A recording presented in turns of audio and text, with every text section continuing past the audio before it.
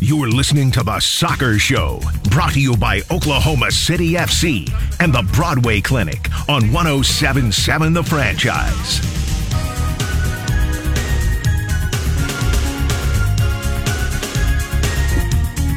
Happy Saturday, Oklahoma City. It is The Soccer Show here on 107.7 The Franchise, brought to you, as always, by Oklahoma City FC and the Broadway Clinic. Ryan Chapman alongside Todd Lisenby, and we are actually alongside each other for the first time in a long time after some closed doors matches. We had been reprimanded for our behavior, acting fool in the stands.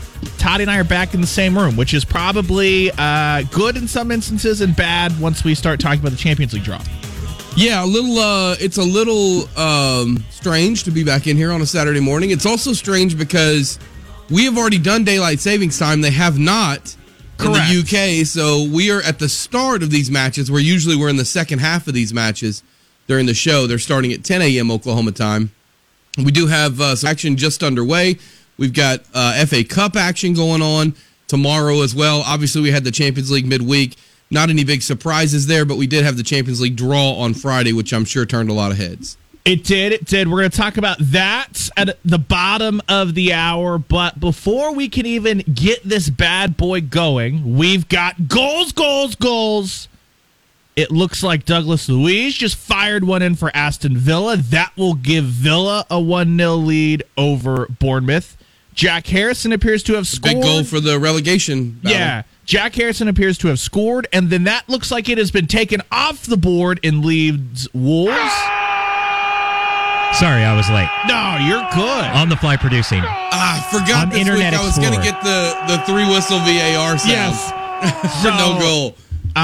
And that I've got Villa and Bournemouth up in front of me. Obviously, Spurs and Southampton's on the telly.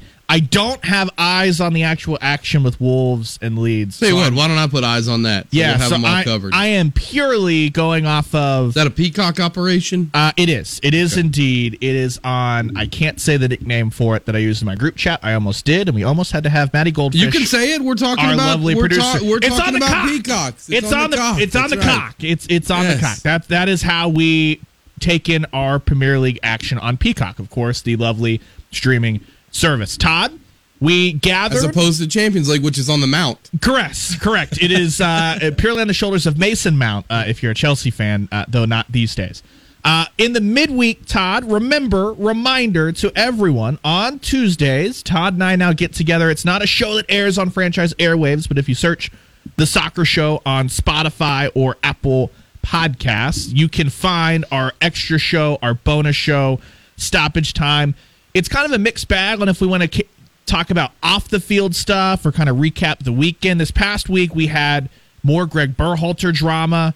We had more drama in Spain, and we talked a little Ted Lasso. So we did not recap last week's fixtures, which leaves us with, frankly, coming into it, it was not a very sexy slate last weekend. It was not. But there were still moments that delivered, namely in the negative way for a couple of teams fighting for top 4 spots. You want to start with Bournemouth and Liverpool or United and Southampton? Let's start with Bournemouth-Liverpool, since that was the first one chronologically. Yes. So back on Saturday morning. Bournemouth, early. the Cherries, coming off a huge result against Chelsea in their recent past, going up against Liverpool. Liverpool had absolutely annihilated Man United. We had done a lot of talking about, hey, does that mean that they're going to be able to get things back up and running? Is this an aberration? What's going on? Well, Bournemouth gets the early lead, 1-0. Liverpool kind of struggled to create at times in that match. It's one thing if Liverpool were just pelting the goal and just couldn't buy one, but I was a little concerned with it wasn't like it was lack of creation. Yeah, it wasn't like it was, oh my gosh, Liverpool can't find the net. It was just a matter of, I was like, there should be more shots coming in, but they did have a big magical moment. Mo Salah stepped up to the penalty spot. You thought, if nothing else, it was magical, all right. If nothing else, Mo Salah's going to bury a penalty, maybe put some wind in Liverpool's sails. At the worst, they would salvage a point. Mo Salah channeled his best Miami Hurricanes field goal kicker and said, I'm going to smash that bad boy as far to the left as possible. And I can confirm it did land this morning, Todd. I think it ended up in Saudi Arabia. Yeah, I think think the sound effect would be a boo. Correct. One of those deals for Mo Salah's penalty. It reminded me of, and Liverpool and City are both, they're similar. They definitely have a different type of possession-based style. Liverpool is way much more pressing than Manchester City is. They're not quite as much possession. They're more straightforward in the way that they attack. A lot more teeth, both in the technical area and leading the attack with Bobby Firmino. That's true. That is true.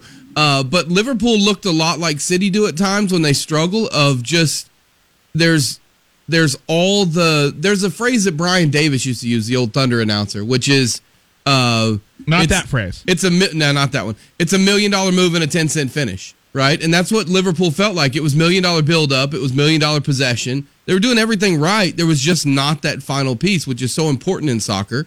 And it wasn't there for Liverpool, and it just felt like they were off. And we've seen that, like, most recently, I can think of Man City against Nottingham Forest. We were sitting here watching that day, and we were like, they're up 1-0, but they're just off. They're going to let Nottingham Forest hang around and maybe nick a goal back, and they did.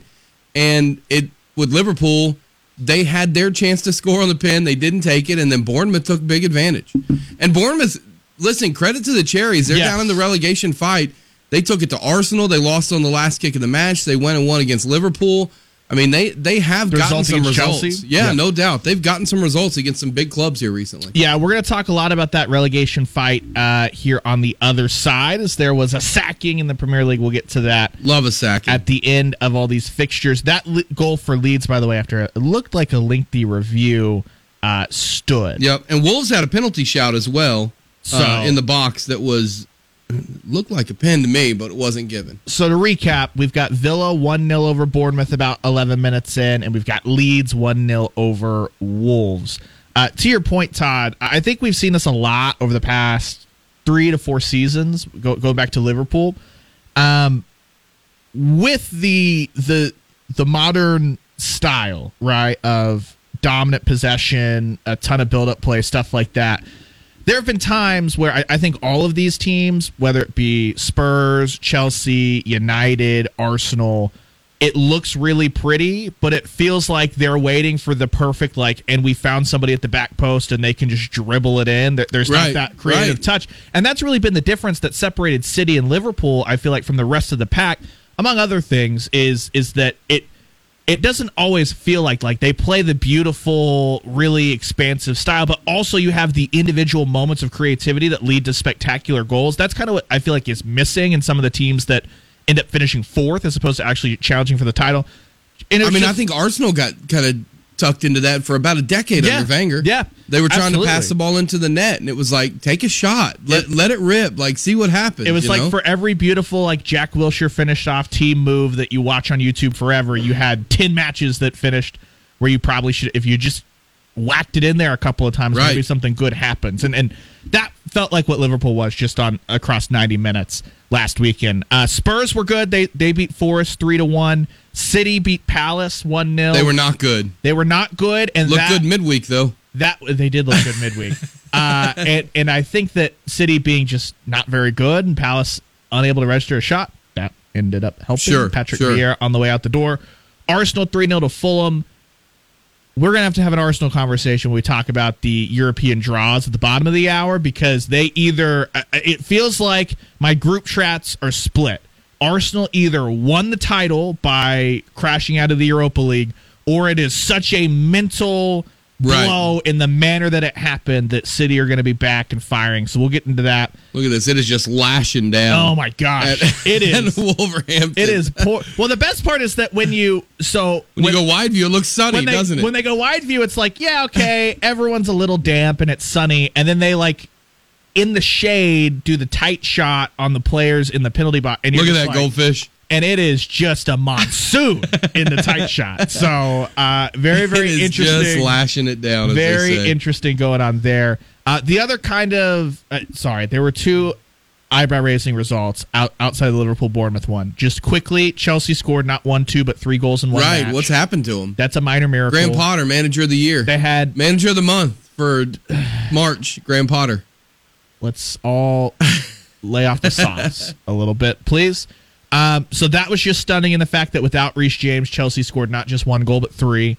Holy crap, what's that like? Then the other shocker was United and Southampton, another team fighting off relegation, and Southampton able to grab a point off of United.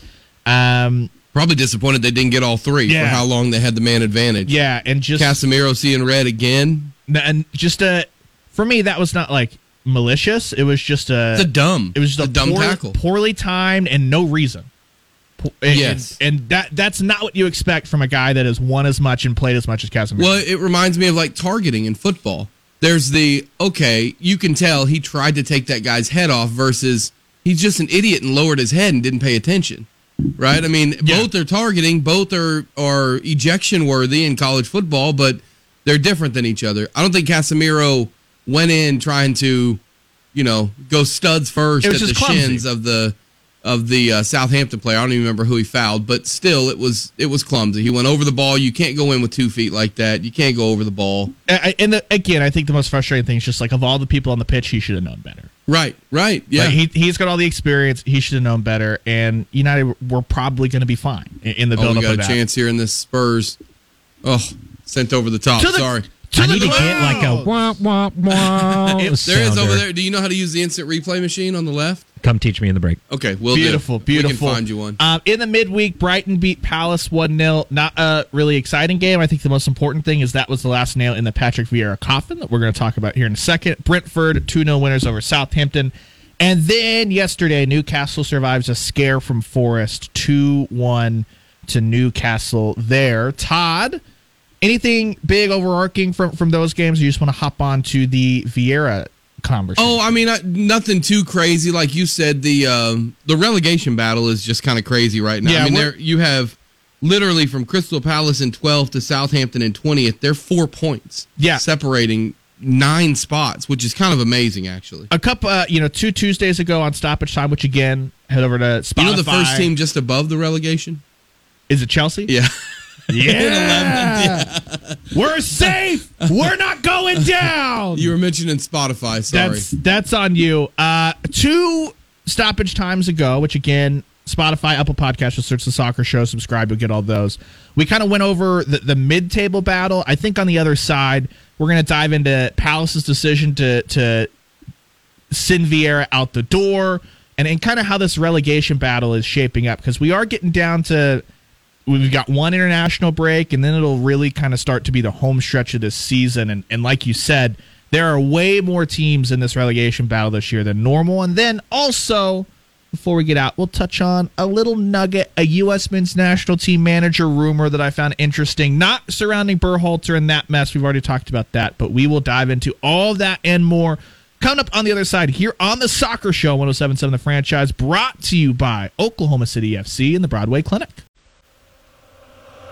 The Soccer Show is on Twitter. Give us a follow at Soccer Show 1077.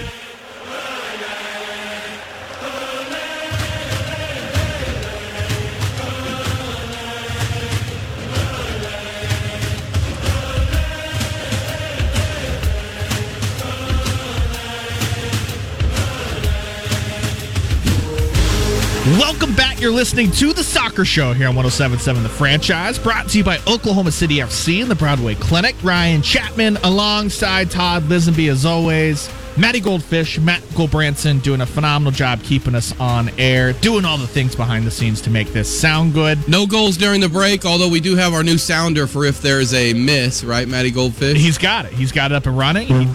Yeah! Now I just need the little... Bob Barker mic, and we'll be good. We'll be good.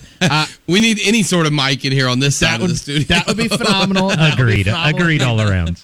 We in the break, we had some phenomenal discussions on how to get sauces at your local Yeah, you know, all the important soccer stuff. So that'll be coming to you during a summer episode when transfer rumors are dry. But we don't need to utilize any of that. Plenty of fodder as always. Hey, there is some breaking sports news I just want to throw out there real quick. It is just being reported that Bill Self will not coach today for Kansas. So I know a lot of people are driving around, probably have their brackets in mind. Speaking of brackets, how's your FA Cup bracket looking? Grimsby Town is the Fairleigh Dickinson of the FA Cup, aren't they? Yeah, it's not going well. Although I heard that Grimsby Town walked in, they're like, hey, don't let Purdue hear this. Don't let Purdue hear this. But I think we've got a shot. Right. Justice for basketball! Anyway, we're going to get into a big conversation about the relegation battle, obviously kind of couched around Crystal Palace and the move that they made. But real quick, before we dive into that, I don't really know where else to slide this in the show. So second segment, welcome. There was a fun rumor surrounding the U.S. men's national team this week. It was not the Berhalter-Reina continued drama. Shout out to Christian Pulisic for basically coming out and saying, WTF, Reinas, chill. You're acting like kids, to the parents, not Gio, which I appreciated. But the rumor I, of course, am speaking of, Thierry Henry is rumored to be interested in the job. So, Todd, you and I have talked a ton about... Listen, I'll say it because I know you're thinking it. I hope he brings Kate Abdo with him as an assistant. 1,000% yes. I hope he does. So you and I have talked a lot about the profile of who we would like to see as the next U.S. men's national team manager. It's really hard to throw a ton of names out there just because you never know who's willing to take 3 years off from club football. You and I both, I think, are in agreement that we would like to see someone that brings a little bit more... It's a little more tactically adept and has just some more impressive stops on his CV than Greg Berhalter had coming in, which would rule out some MLS names. Thierry Henry is really interesting because he had spent a lot of time with the Belgian setup that was, for Belgian standards, very successful, but on the balance of how much talent they had, they haven't won that trophy that they probably should have with the golden generation that they've had. He was never the head man, right? That was always Roberto Martinez. I find this to be really interesting because that's like a big, sexy name, right? I think the players would perk up a little bit, going, wait, Thierry Henry is going to be our coach. And so I've kind of gone back and forth on this because he fundamentally does not fit the profile that I had in mind, which is an actual coach who has a ton of tactical experience that could help, make the U.S. men's national team more of a tactical nightmare to deal with headed into our home World Cup. I think in name and name alone, though, he'd be a lot more respected a coach than the U.S. has ever had. Yeah, absolutely. And so I don't know what that means. I don't know how that translates to results on the pitch, but I think that'd be true. It's kind of the weird, double-edged sword of the U.S. program, right? Is that whoever they get probably should be the biggest name that the U.S. soccer has ever had at the helm.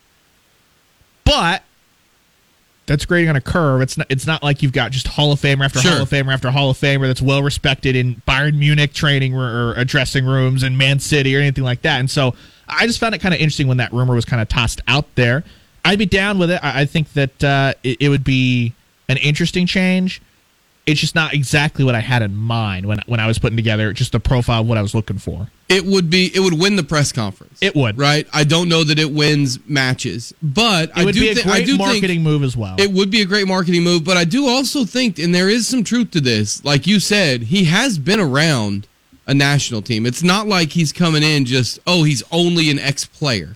Right? He has had an experience. A very successful ex-player.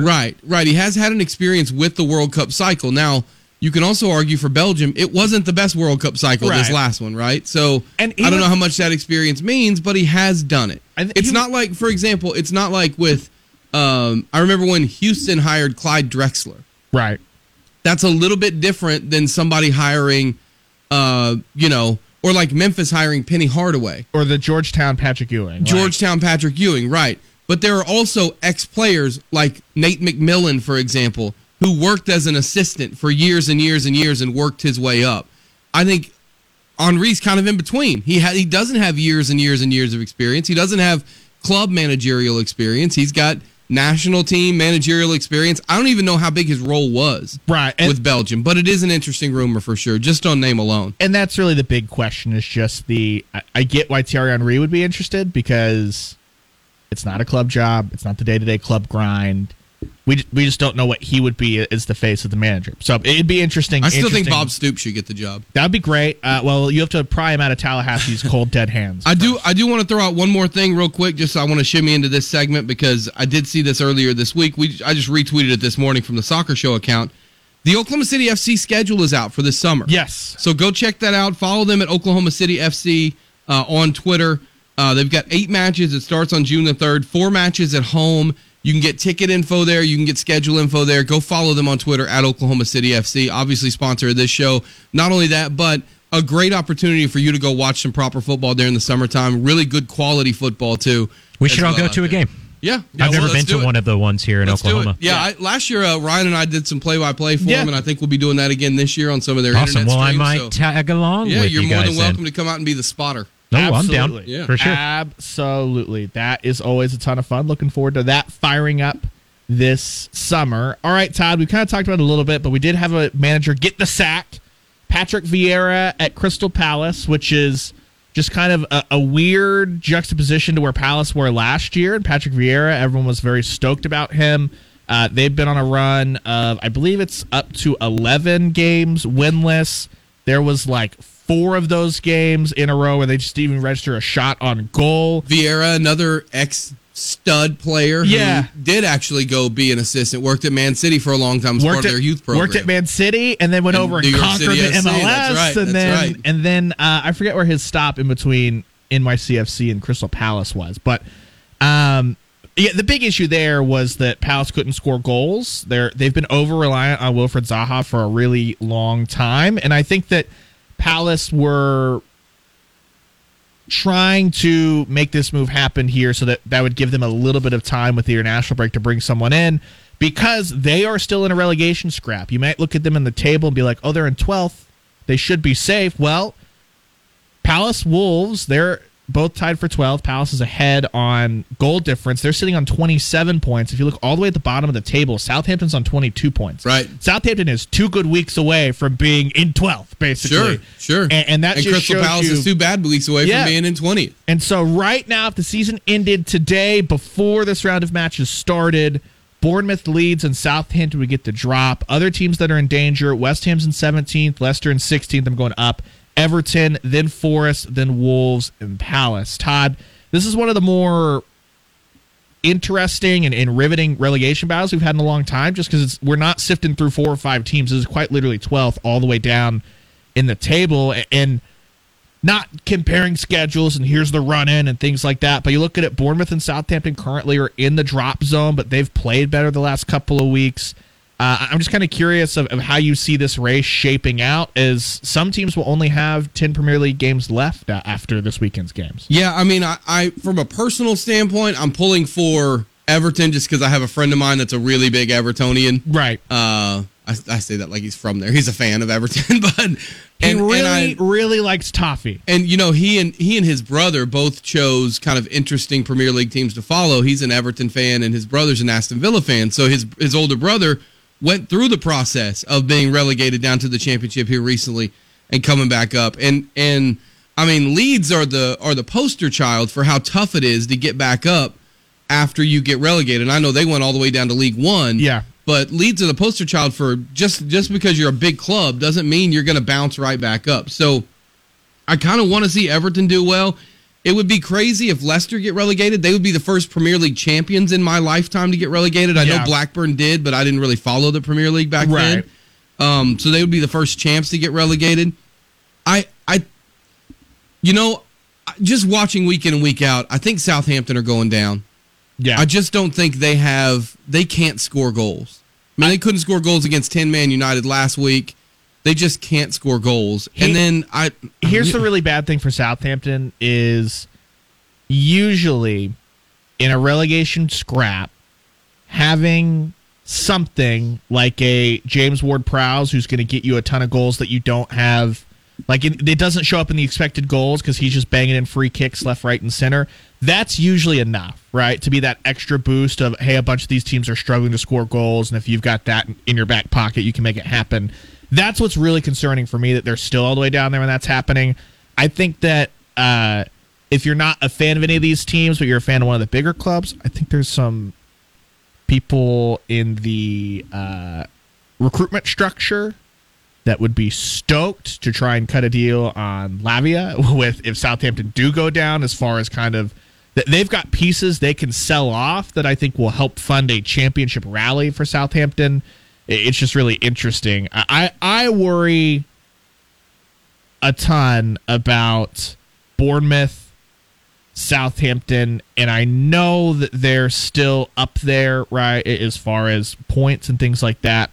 But when you look at Everton and Wolves, who just can't score goals right now, and I know Wolves have a little bit of a cushion, I just don't see like a huge, hey, Wolves are going to string together 2 wins that you didn't expect or things like that. And I wonder if they have enough cushion already at that 27 points. But I just really worry about the teams that can't score goals. That means that your surprise results are draws instead of wins, and those 2 points can be killer. I think when you look at the bottom of the table, and you can almost do this year in and year out, and it almost always works out this way. Look at who scores goals on set pieces. Because that's where teams get, like you mentioned, whether it's a free kick or a corner kick, if you can score goals on set pieces and then set up shop and defend, you can hang around in a relegation fight. Well, right now you look in the Premier League, I'm going to give you the bottom 5 in set piece goals. Okay? Everton, 5. West Ham, 4. Brighton, 3, which is a little bit surprising to me. Manchester United, 3. Dead last is Wolverhampton with 3.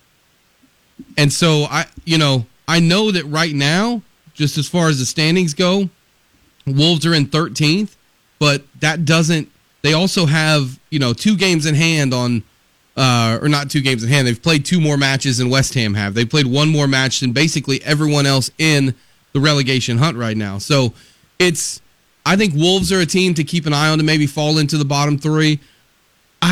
And I hate saying this, but like West Ham, I think are in trouble too. Yeah, and we speak of recruitment teams going, oh, you just got relegated, Declan Rice, right? That's 20 less million. And by the way, you're going to play in the championship in the London Stadium. Yeah, good luck with that. Right, good luck with that. You're going to have to scale back the bubble budget for sure. Wolves are trailing 1-0 at Leeds right now. They're hosting Leeds against Leeds. Here's the other thing for Wolves. They've still got to play Chelsea. They've still got to play Arsenal again. They've still got to play United again. They've still got to play Brighton again. They've still got to play Brentford again. It's not a glossy run-in. There's no real easy run-in. We have a goal. Oh, we've got one.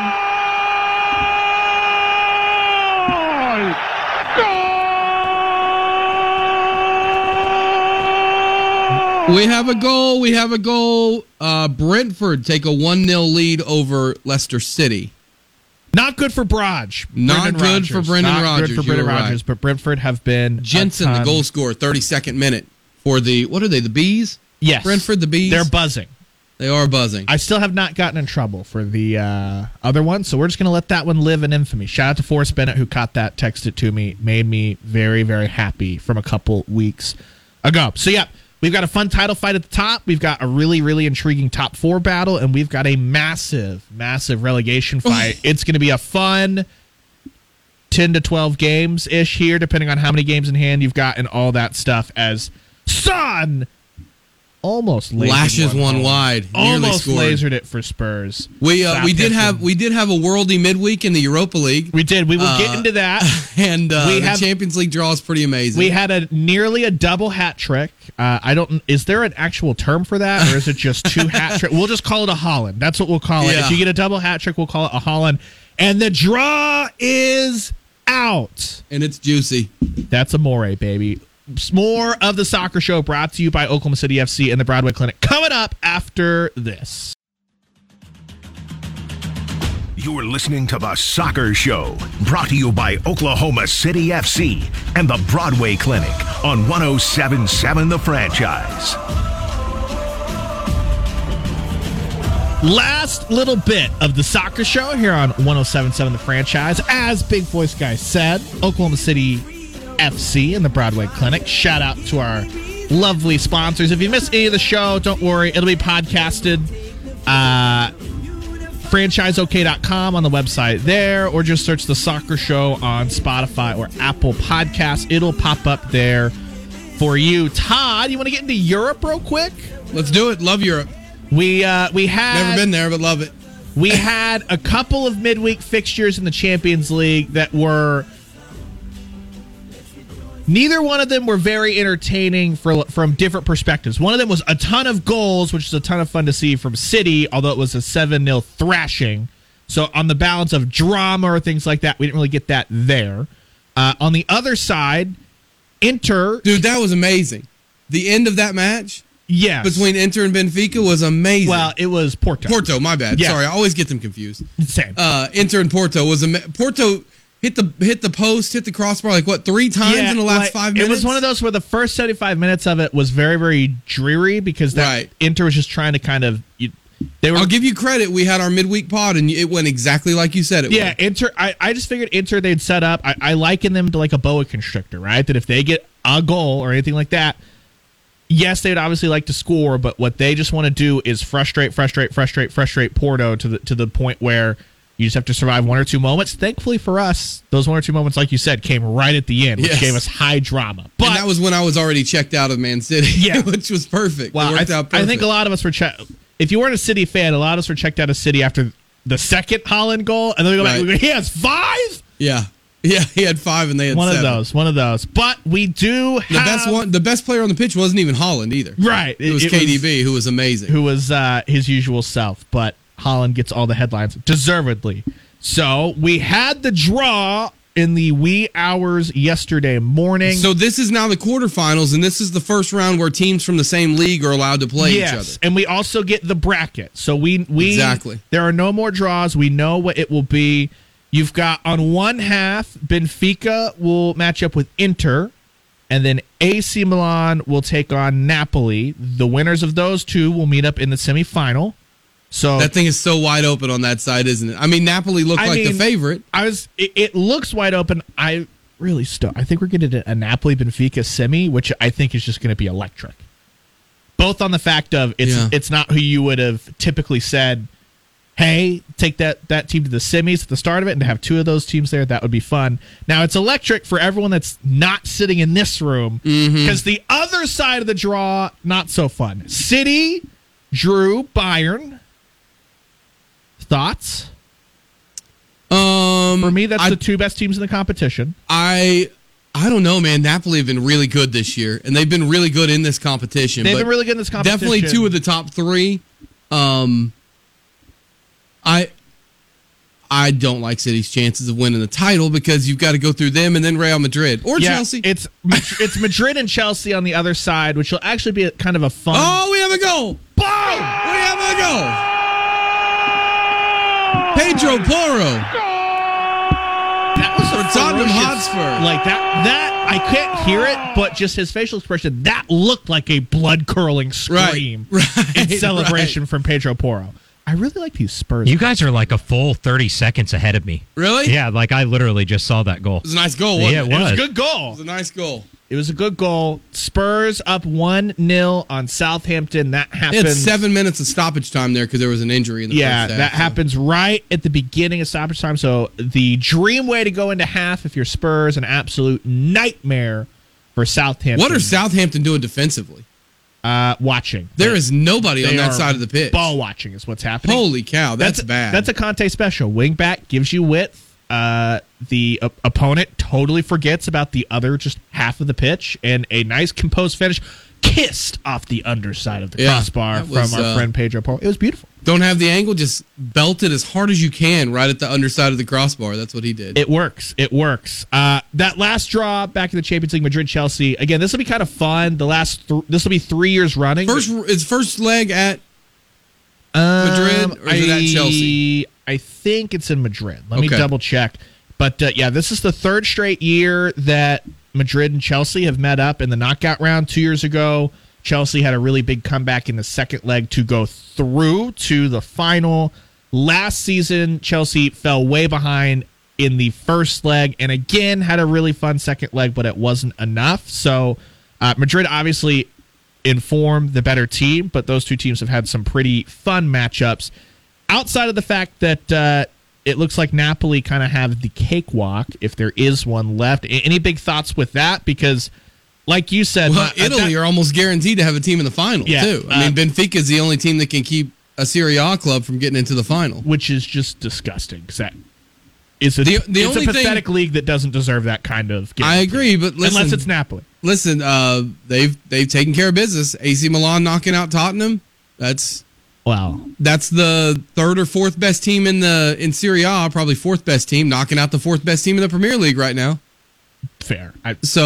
I'm with you, though. Going I through agree. Spurs and Porto's not I agree exactly with you. murderer's row for the Milan club. No, I agree with you, but I would just say that's this. how the knockouts go. I do think the one thing I was hoping for was an Inter and AC Milan matchup. Yes, just to kind of see the fan bases go crazy over that. The one thing I was hoping for was Chelsea and Inter to line up so that almost cost so that Lukaku would be on the pitch. Yeah. And that he would.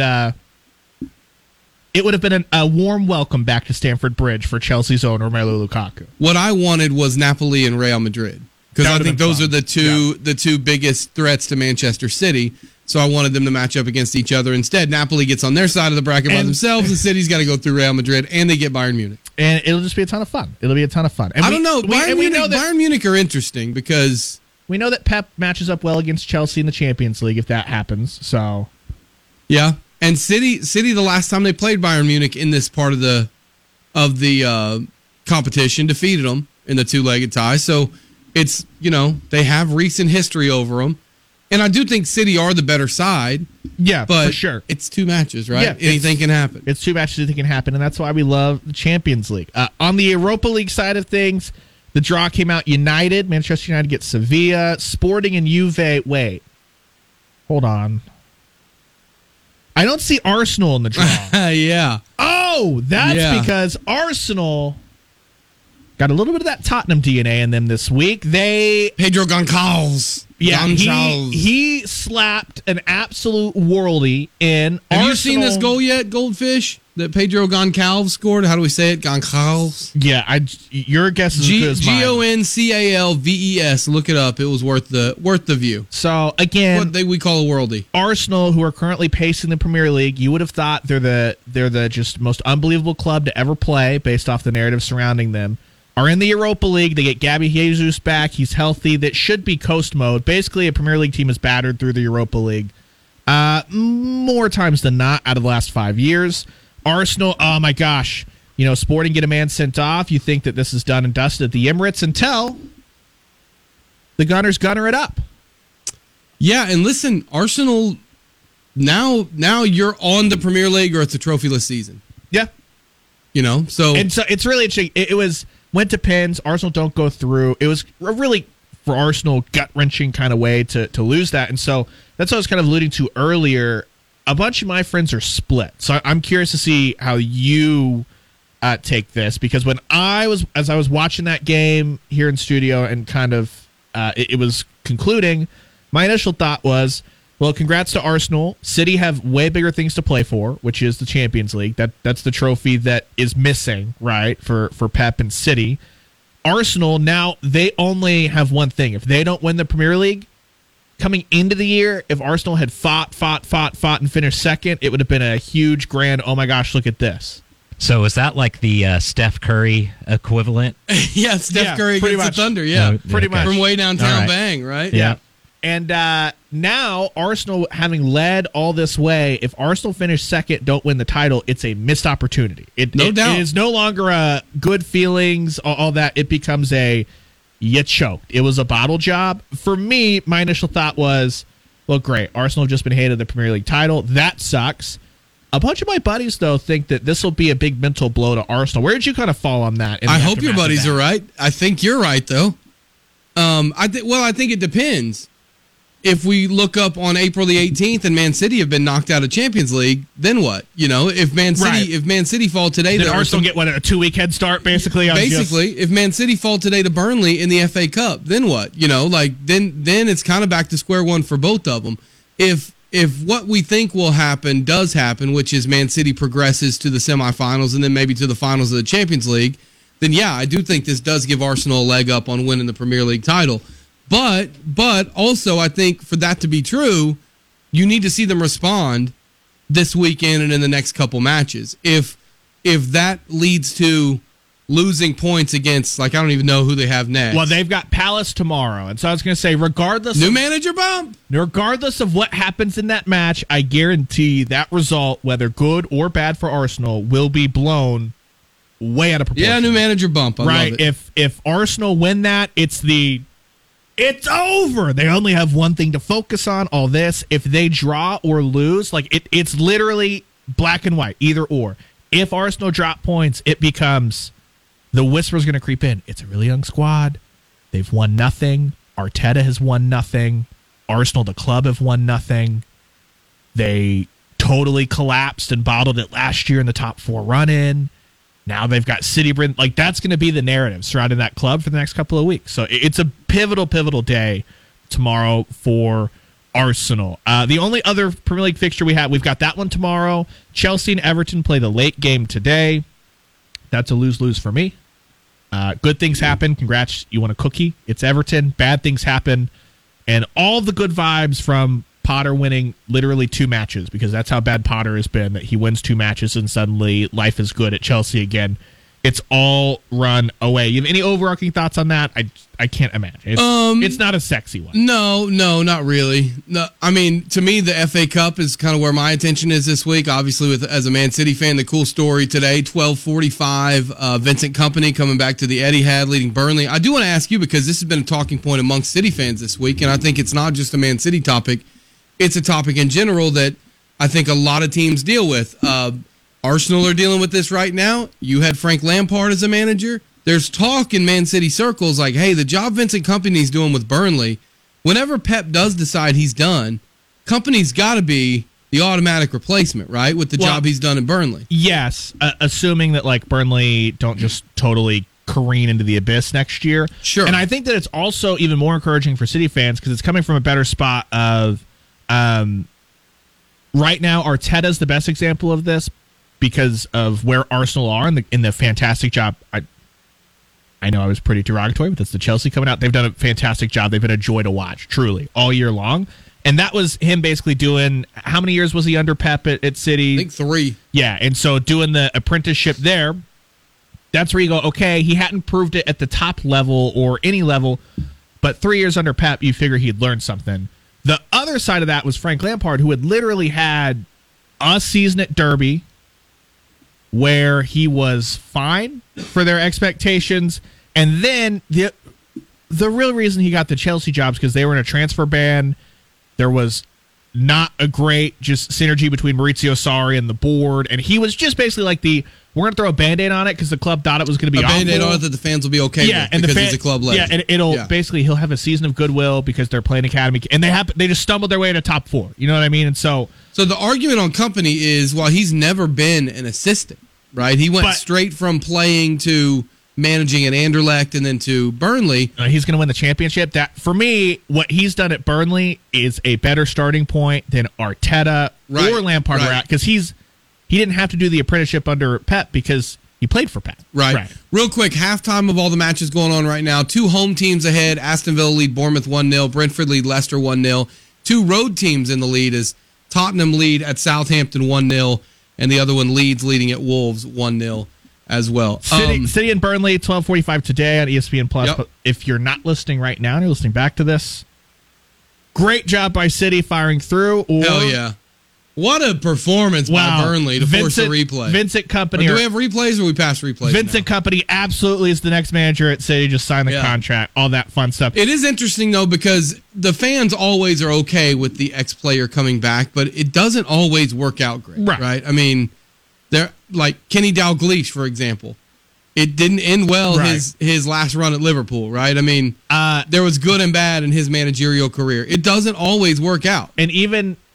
It's not always for the long term. Ole was fine initially at United, and then the more and more he managed, the more and more we found out he's just a PE teacher who played soccer. That's literally all he was. Sunday, I loved the Sunday slate in the FA Cup. So first off, Sheffield and Blackburn, you're either going to get a lower league team through, right? A non-Premier League is nailed on going through. That's always a ton of fun.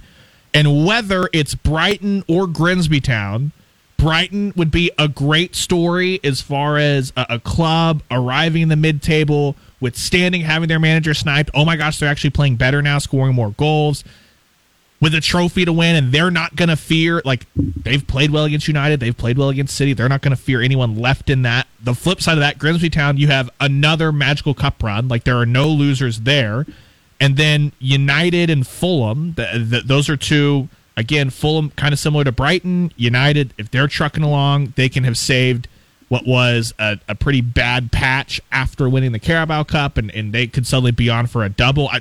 a lot of intrigue, I think, in every single match on Sunday in the FA Cup. No doubt. It should be fun, and I think we are all Grimsby Towners, right? Yes. We are all Grimsby Towners in this one. Really, whoever wins that fixture, like if your club is not still in the FA Cup, whoever wins between, like, I find Brighton to be very likable. Yeah. Grimsby Town would be a ton of fun. I think that whoever wins that, there's going to be a lot of favor carried through to the next round. Before we get out of here, can I play you my favorite audio of the week? Yes, absolutely. I don't know if you saw this or not, but we've always talked about how Pep Guardiola is a lot like Jose Mourinho in his sarcasm, right? Yes. Even though he delivers it in a different way. Jose's way more deadpan. Guardiola's way more like he remonstrates a lot. Like he has a lot of emotion and he really moves a whole lot. Jose just kind of stands there and looks dead-faced into the camera. Jose is sarcastic. Who is being investigated by Roma for booing an Inter player at an under-14s match between Which those is two. great. I love him. I love that. Pep Guardiola when asked about if he is a failure if he doesn't win the Champions League. I don't know if you saw this or not, but this is great audio. I'm a failure in Champions League, so don't worry. Listen, I'm going to explain a secret. So whatever happened this year in Champions League, winning, even if I win this Champions League, we win this Champions League in 3 Champions League in a row, I will be a failure. I'm going to tell you something. I have 3 idols in my life: Michael Jordan, Tiger Woods, and Julia Roberts. Okay, these are my 3 idols. So for obvious reasons, Michael Jordan and Tiger Woods is not it, and Julia Roberts as well. So Julia Roberts years ago came to Manchester. Not in 1890 with Sir Alex Ferguson win the titles. Came in the period like we were better than United these 4 or 5 years, huh? And he went to visit Man United. She didn't come to see us. So that's why this is, even I win the Champions League, will not be compared for the fact that Julia Roberts come to Manchester, they don't come to see us. So my idol. So that's why whatever happened, even I win the Champions League, will be compared for the disappointment I had. So that you have to know it. I don't know how much you guys understood of that, but he basically said, I have 3 idols in life: Michael Jordan, Tiger Woods, Julia Roberts. Julia Roberts came to Manchester, not when Man United were winning titles, when we were better, and she went to go visit Man United, and it crushed me, is what he said. So I'm always a failure because Julia Roberts didn't come visit. Not only America's sweetheart, but Europe's sweetheart as well. I appreciated the fact that he had gone into like, okay, Tiger and Michael Jordan idols for obvious reasons, and then Julia Roberts, and he thought that he was going to give you the explanation. He didn't explain it. He's like, nope, she's my idol, and she did not come to visit. Right. Hey, guess what? Julia Roberts has not visited the soccer show yet either, so the 3 of us are failures, though we had a ton of fun. So much fun that we look up. This happens every week. I look up, and I can't believe the hour is already gone, but we have to get out of here. There's a great clip also, if you check it out on Twitter, from Antonio Conte. He also talks about how he also has met Julia Roberts. So Guardiola has got to get a meeting with Julia Roberts soon. We got to make that happen. Well, that's maybe Julia Roberts is actually opposed to success in the Champions League, because it's been a decade since Conte's had any of that, and Julia Roberts is like, I would like to meet Antonio Conte. That's what we will effort between now and next Saturday. We will keep you in the loop on if either Todd or I meet Julia Roberts. But until then, tell all your friends about the show. That is truly the most humbling thing, is when I talk to a couple of people and they talk about sharing the show. It's really, really incredible. So keep sharing that. We really appreciate it. We'll be back next Saturday, same time, 10 to 11. Ryan Walters listens to us in his car. You didn't know that, did you? He does. He also has a ranking. He put the Champions League got a whiteboard on his whiteboard. Exactly. Yeah, so it's great. The bracket, it's perfect. It is perfect. Not a friend of the show, but you know what? We'll take all the listeners we can get. Maybe he is. I don't care. If he listens, he's my friend. Well, before we get into any more trouble, I hope that your team wins. I hope that the rest of your rivals are embarrassed as much as they can be over the next couple of weeks. Thank you, Oklahoma City FC and the Broadway Clinic. We'll talk to you next week. Love you, Goldfish. We'll talk to you at 10. See ya.